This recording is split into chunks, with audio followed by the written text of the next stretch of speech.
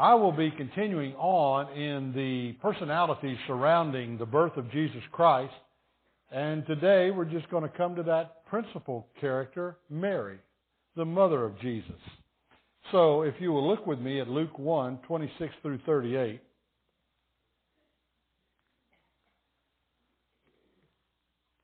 The Bible says it this way.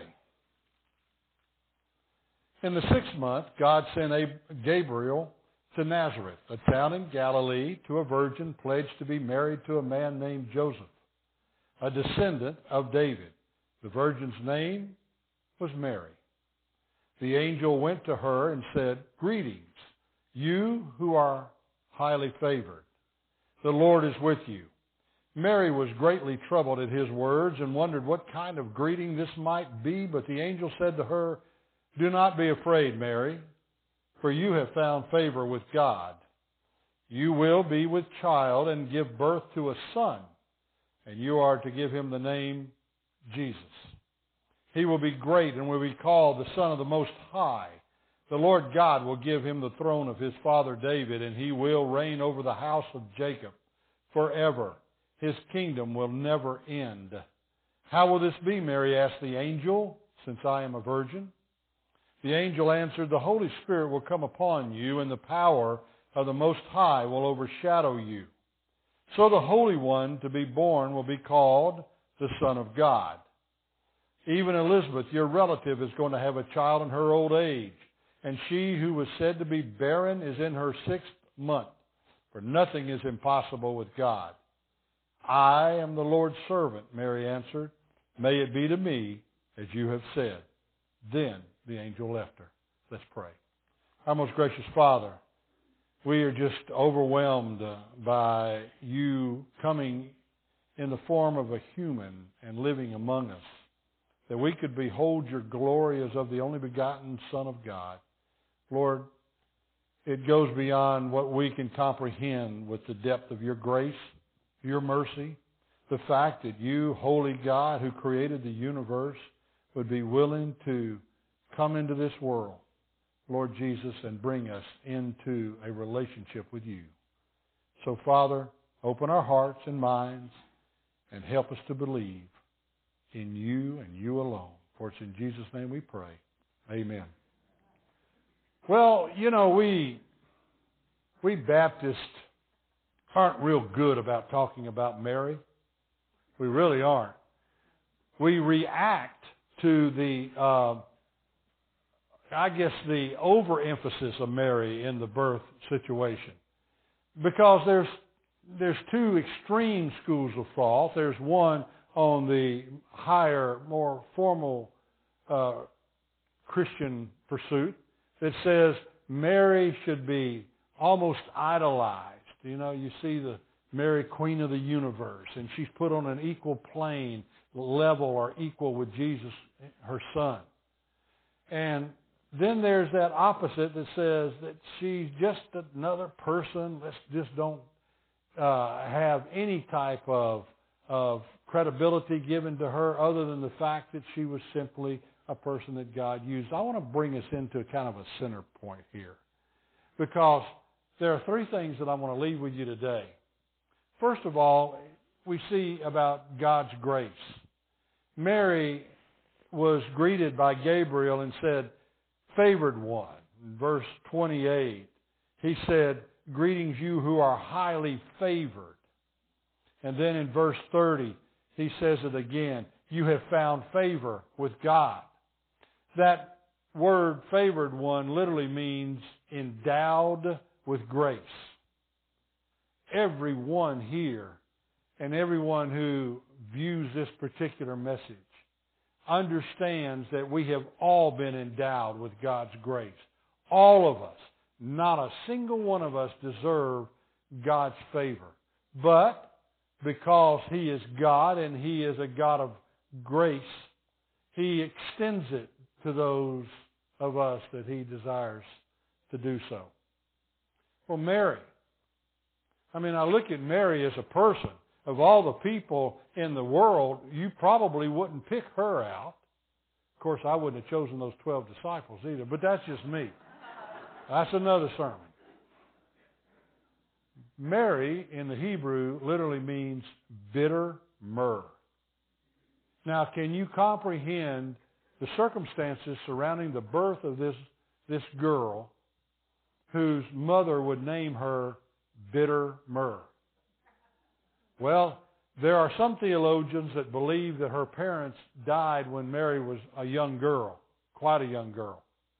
And at this particular time, she was probably somewhere between the ages of 13 to 15, because that was the age that girls would marry in that culture in that day and age. And so we see Mary, bitter myrrh, the circumstances of her birth, and here she is in a city, a village called Nazareth. Now, the Galilean region was held in disrepute by those in Jerusalem.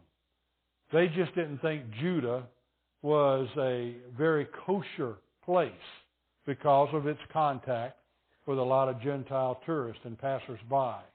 Nazareth was on a bypass that was heavily traveled at times, and so they just disdained the entire region.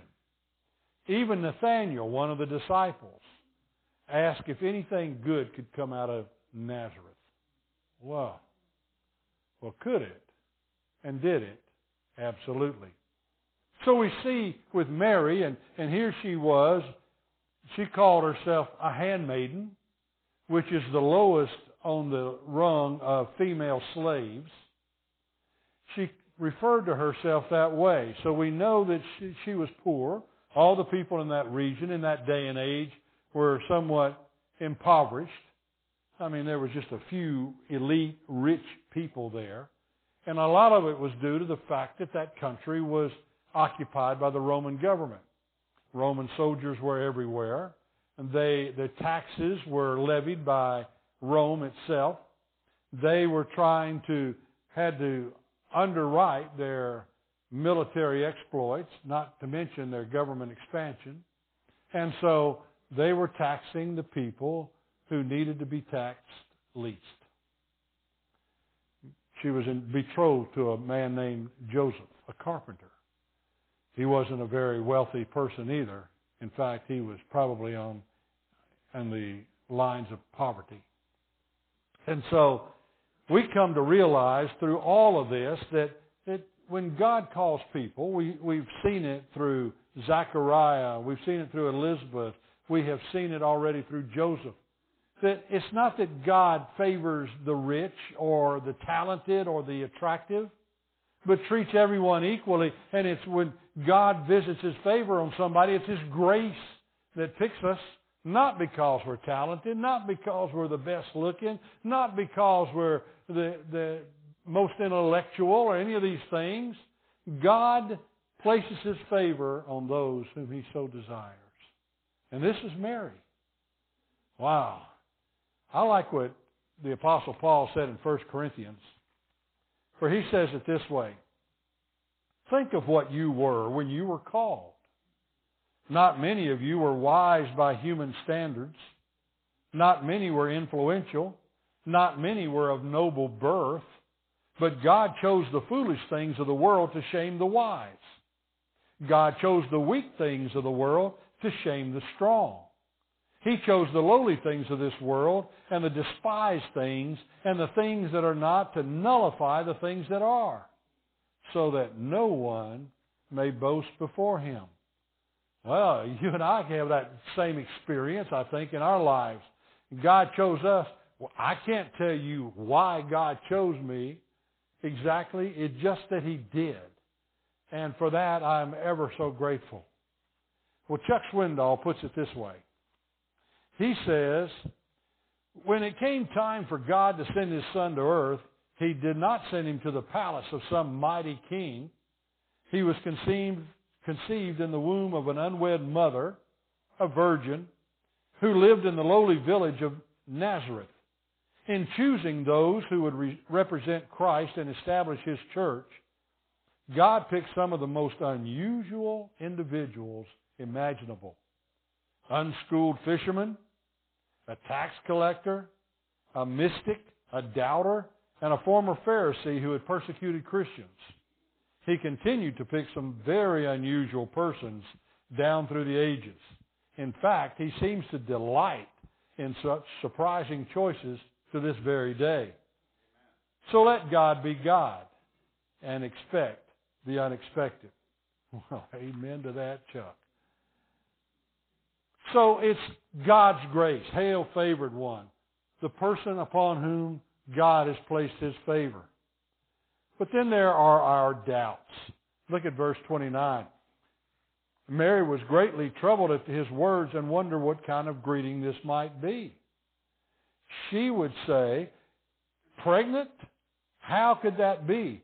Verse 34, she said, how will this be, since I am a virgin? Now, these doubts, one writer has said, that wouldn't have been my question. How could this be since I'm a virgin? She's never been with a man, never held a man. A man's never held her. She was betrothed, engaged to Joseph. But this writer says, for me, the question wouldn't be, how can I get pregnant? The question would be, why me? Why now? Why here? Why? Why didn't you not go down the street to that other good-looking gal who is likewise unattached? She's unmarried and not betrothed. Why didn't you go to this other girl, perhaps, who is a lot more intelligent than I am, a lot more capable, and this person is active in the synagogue, and why don't you use her? There's a lot of questions that we ask about why. But she finally comes to that place in verse 38 where she says, I am the Lord's servant. I am the Lord's servant. Wow. May it be to me as you have said. And then the angel left her. Joan of Arc put it this way, I shall only last a year. Use me as you can. Well, in your heart and mind, when God called you as a believer, did you have doubts? Did you have questions? Did you ask, why me? Maybe He's called you to a specific ministry or a particular service of some kind. And you're wondering, why me? Why now? Why here? And God just says, why not? It's my call. I choose the weak things of the world to confound the strong. You know, I choose the base of the simple things of the world to confuse those who are complex. And so God chooses us because of His own grace, because of His own choosing. Well, there was God's confirmation. I want you to see in verse 36, the Bible says that the angel said, even Elizabeth, your relative, is going to have a child in her old age. And she, who was said to be barren, is in her 6th month, for nothing is impossible with God. Confirmation. You get confirmation. She got confirmation. Immediately, or very soon after the angel left her, she went to Elizabeth's house, her cousin, to see if this was really true. Because Elizabeth was supposedly beyond childbearing age. And they were elderly, and they had given up hope up until that point of ever having a child. And yet, this angel is telling her that her cousin is pregnant? Got to go see that. And so the Bible says she went to Elizabeth and Zachariah's house and stayed with them for 3 months until John was delivered. There's confirmation. The beauty of that. When I look at this, the Bible says at that time Mary got ready and hurried to a town in the hill country of Judea, where she entered Zachariah's home and greeted Elizabeth. When Elizabeth heard Mary's greeting, the baby leaped in her womb. The first person to greet Jesus was an unborn child. I want you to just think about that one. Is that cool or is that cool? So, not only did Elizabeth's condition confirm God's word to Mary, but the unborn child in Elizabeth's womb likewise did the same. The Bible said the Holy Spirit came upon Elizabeth. Wow. And then there was the angel that appeared to Joseph. We don't know where in this process, but we assume after she came back home after 3 months away, and confirmed the same thing that he had confirmed to Mary. And then there were the shepherds. Talk more about them next week. But they came in from the field and they began to talk about this heavenly assortment of angels that appeared to them and saying, "Glory to God in the highest, and on earth peace, goodwill to men. I bring you good news, great joy. There shall be born to you this day in the city of David a Savior who is Christ the Lord." Wow. You'll find this baby wrapped in swaddling clothes and lying in a manger. They went off and found this child, and they began to relate to Mary all of these things, and Mary pondered them in her heart. It was confirmation. Then there were these wise men that came from afar and presented gifts of gold, frankincense, and myrrh. And then there was Simeon and Anna, two of my favorite characters. Let me bring your attention to them. In chapter 2, verse 28 and following, the Bible says, now there was, backing it up to verse 25, there was a man in Jerusalem called Simeon who was righteous and devout. He was waiting for the consolation of Israel, and the Holy Spirit was upon him. It had been revealed to him by the Holy Spirit that he would not die before he had seen the Lord's Christ, the Messiah. Moved by the Spirit, he went into the temple courts when the parents brought in the child Jesus to do for him what the custom of the law required. 8 days after birth, that was the law.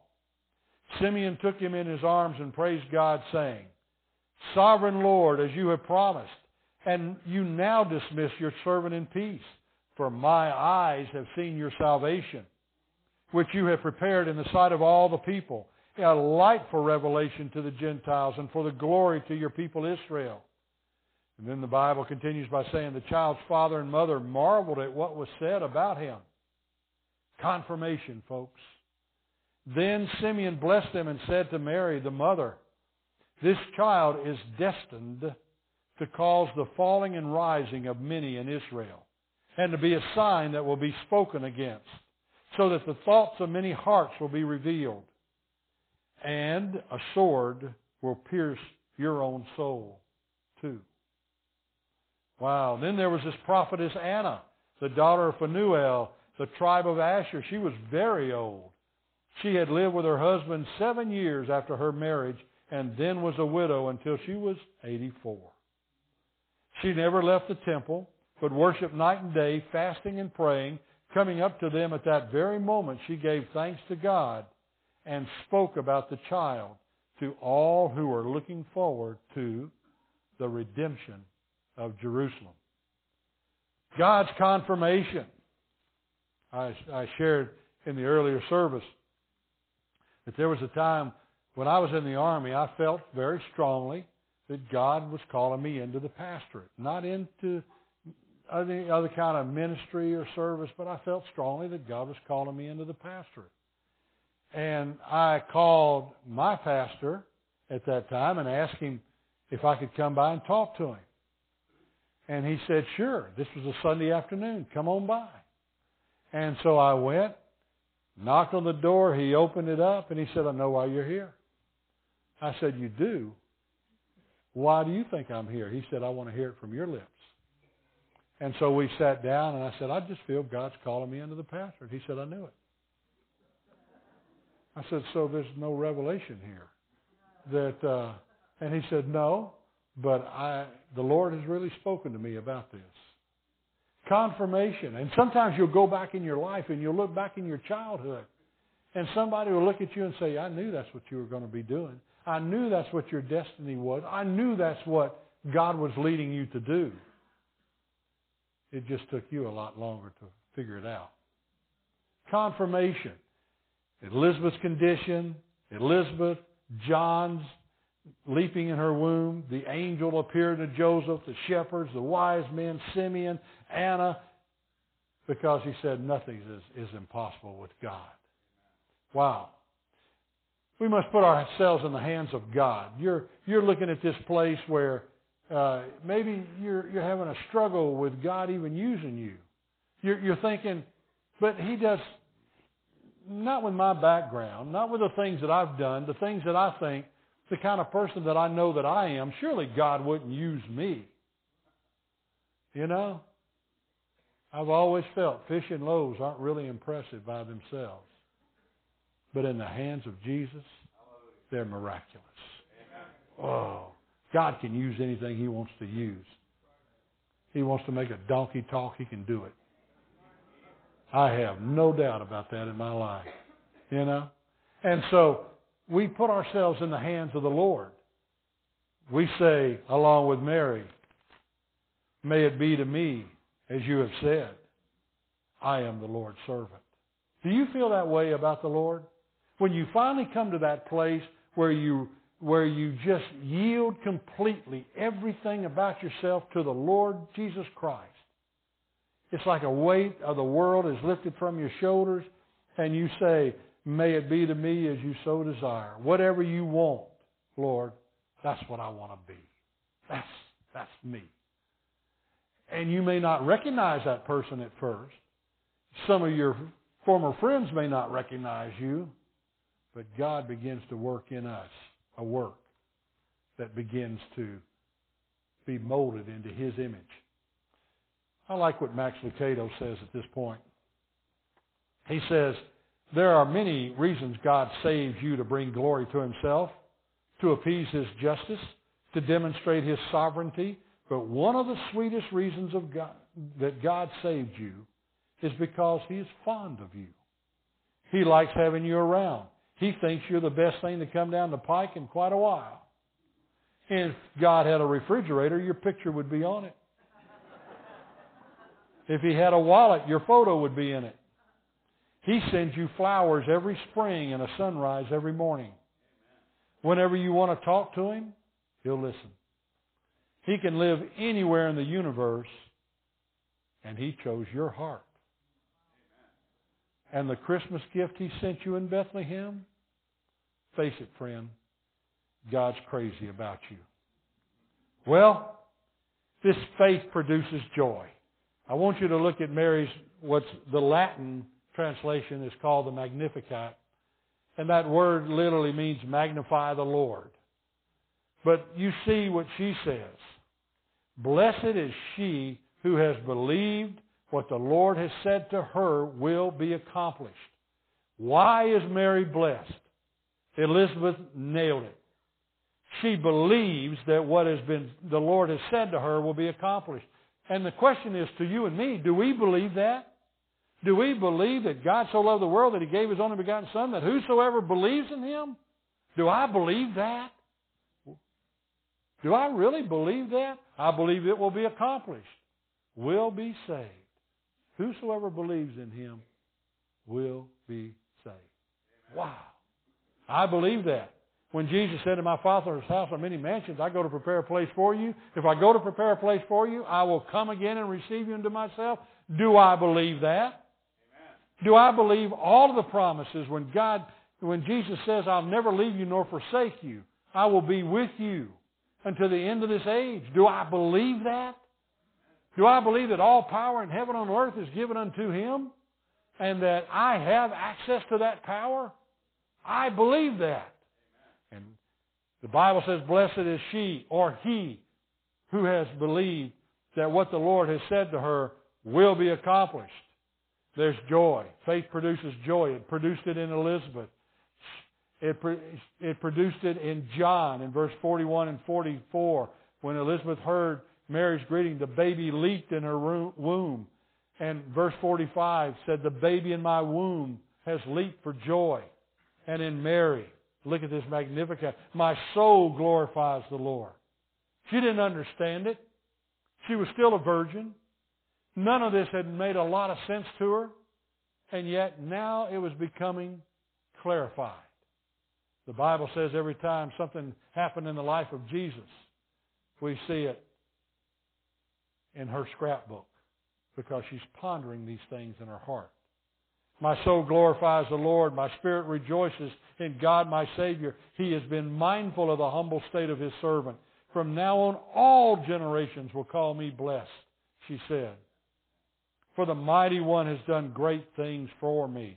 Holy is His name. His mercy extends to those who fear Him. From generation to generation, He has performed mighty deeds with His arm. He has scattered those who are proud in their inmost thoughts. He has brought down rulers from their thrones. He has lifted up the humble. He has filled the hungry with good things. He has sent the rich away empty. He has helped His servant Israel, remembering to be merciful to Abraham and his descendants forever, even as He said to our fathers. Wow. Do you believe that God is merciful to you? Do you believe that God's grace and His favor rest upon you? Oh, I do. I do. And for that reason alone, I'm not willing to do anything purposely to bring disrepute to Him. You know, the interesting thing, Elizabeth heard Mary's greeting.